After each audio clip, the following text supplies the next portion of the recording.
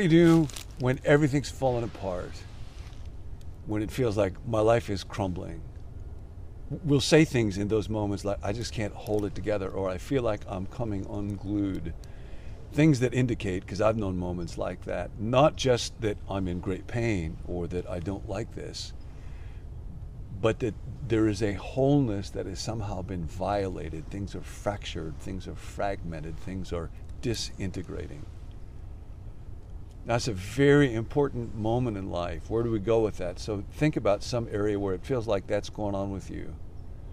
I want to walk with you through some remarkable thoughts. We're journeying through this book by Dallas Willard, The Renovation of the Heart, the greatest wisdom from Jesus and history on how do persons become renewed? How do I get changed?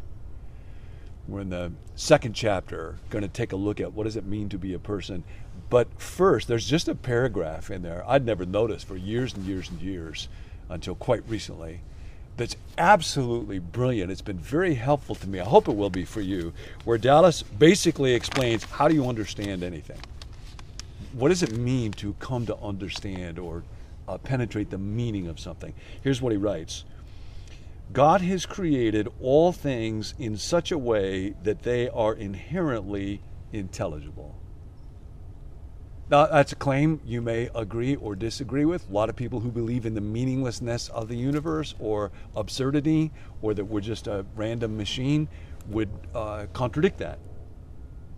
And then Dallas goes on to say, how do you understand stuff? What does it mean to understand something? All things have parts. These parts have properties, which in turn make possible relationships between the parts to form larger wholes, which in turn have properties that make possible relationships between larger wholes that form still larger wholes, and so on.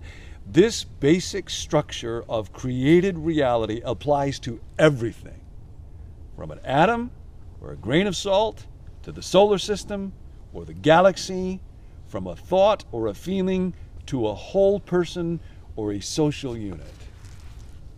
Now, this is quite extraordinary, so I wrote a little chart just to help me kind of get this clear in my head, and I'll show it to you. All things are made up of parts. So, for instance, you could take a tire, and a tire's got certain property. It's round, it's rubber, it rotates, you can fill it up with air, and that enables it to enter into a relationship with something else, like an axle. And then that can create, in relationship with other things, a larger whole, and that would be a car. And its property is quite amazing. It moves. And then that can join up with other vehicles to create still larger entities like Amazon. What did we ever do before there was Amazon, or Lyft and Uber? Or you could take a single string that's elastic and it produces a sound, and it can enter into relationships with pegs and soundboards and create a violin. And then that can join up with French horns and tubas and make an orchestra. This is the way that it is with all of creation. And then the Bible says, when you take everything together that God has created and web it together in harmony and mutual delight, God, people, and creation, that's called shalom. That's why we have this ache for things to be whole, because everything was made to be a universe. Jesus talked about that as the kingdom of God. He said he was bringing that vision, that reality of the wholeness, oneness, harmony of all things through himself, through his life, through his teaching. That said about the revolution that we're all still a part of. That is our vision for our life. Another Dallas quote that I dearly, dearly love from a book called The Divine Conspiracy. When you wonder, where are you headed? What's your destiny? He said, we should picture our destiny as being part of a tremendously creative team effort under unimaginably splendid leadership. That would be Jesus. On an inconceivably vast scale. Wish you had more to do? Bigger than your city, your state, your country, the universe. With ever increasing cycles of productivity and enjoyment. And that is what eye has not seen and ear has not heard that lies before us in the prophetic vision. That's what it means to understand the wholeness of all things. And there's a remarkable statement about this from the Apostle Paul when he's writing about the nature of creation. The Son is the image of the invisible God, the firstborn over all creation. For in him all things were created. There is this unity. Things in heaven and on earth, visible and invisible. Things that are invisible are still real. Whether thrones or powers or rulers or authorities, all things have been created through him and for him. He is before all things, and in him all things hold together.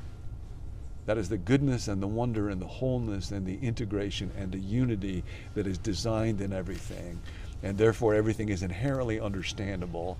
By the way, that's part of why faith and science should always be understood as deeply, deeply complementing one another. Unfortunately, a lot of Christians don't understand this, talk in foolish, foolish ways about science.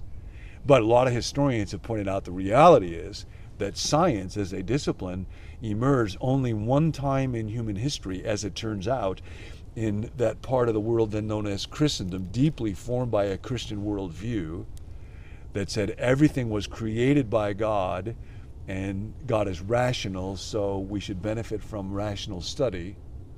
And God is also personal and creative, so we couldn't predict ahead of time what he was going to do, so we need to go experiment, empirically verify things. That mindset is part of what made possible the rise of science, a lot of folks in the history of science say.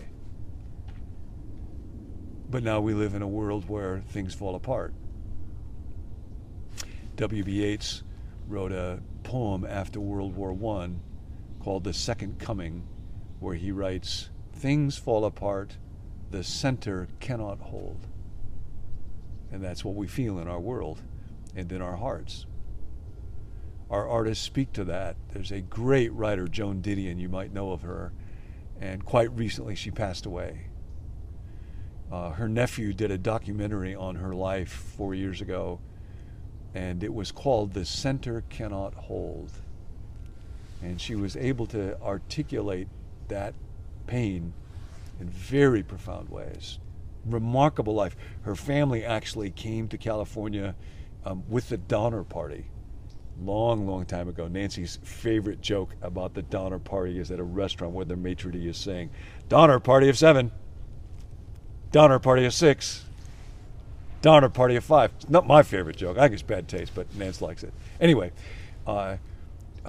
Joan Didion, when her husband died, 2003, wrote a book a year or so after that called The Year of Magical Thinking.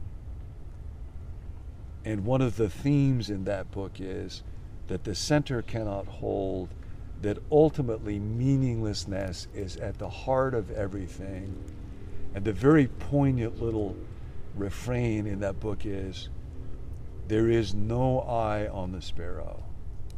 No one is watching me." You might know that language. It's from the teaching of Jesus that says, "Not a sparrow can fall from a tree without God knowing and God caring." In other words, that little sparrow is part of a glorious whole that God made and that God loves. That's part of Shalom. And then that gave rise a little over 100 years ago to a song that was written by somebody after they had visited someone who was in quite despair over the loss, the disintegration of their health. Why should I be discouraged? Why should the shadows come when Jesus is my portion? My constant friend is he. His eye is on the sparrow. I know he watches me. And that's the one that we go to. Now, we're going to turn tomorrow to the person, because he as a person, as a human being, you are made up of parts, and they have properties, and they are meant to fit together so that I can be whole, so that you can be whole. And what is sometimes called spiritual formation is the forming or reforming or transforming us into wholeness under God. But what you might think about right now is, what's some area in your life where it feels like things are falling apart? Because here's the deal. I can't hold myself together, but God can. And so when your world is falling apart, your life can be held together. And I know this is true. I've experienced this. when it felt like things were melting down in the worst ways that I can imagine, to sit still before God. And it's hard to put this into words, but to have this sense, I am still here. I can still pursue meaning and love, even in the midst of things falling apart. Something hasn't fallen apart. And of course, that something is God. God is okay. And his eye is on the sparrow. And he watches me. So right now, you bring wherever it is in your world that it feels like things are falling apart, in stillness before God for just a moment.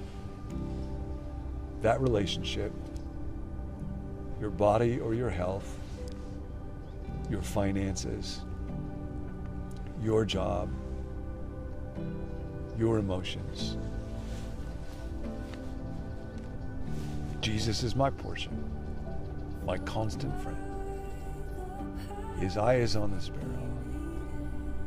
He is holding us together. He is holding all things together. He's got the whole world in his hands.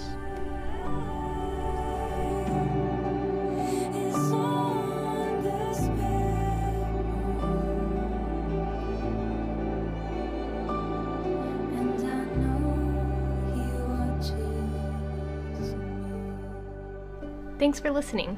You can join the conversation and more by visiting becomenew.me/subscribe.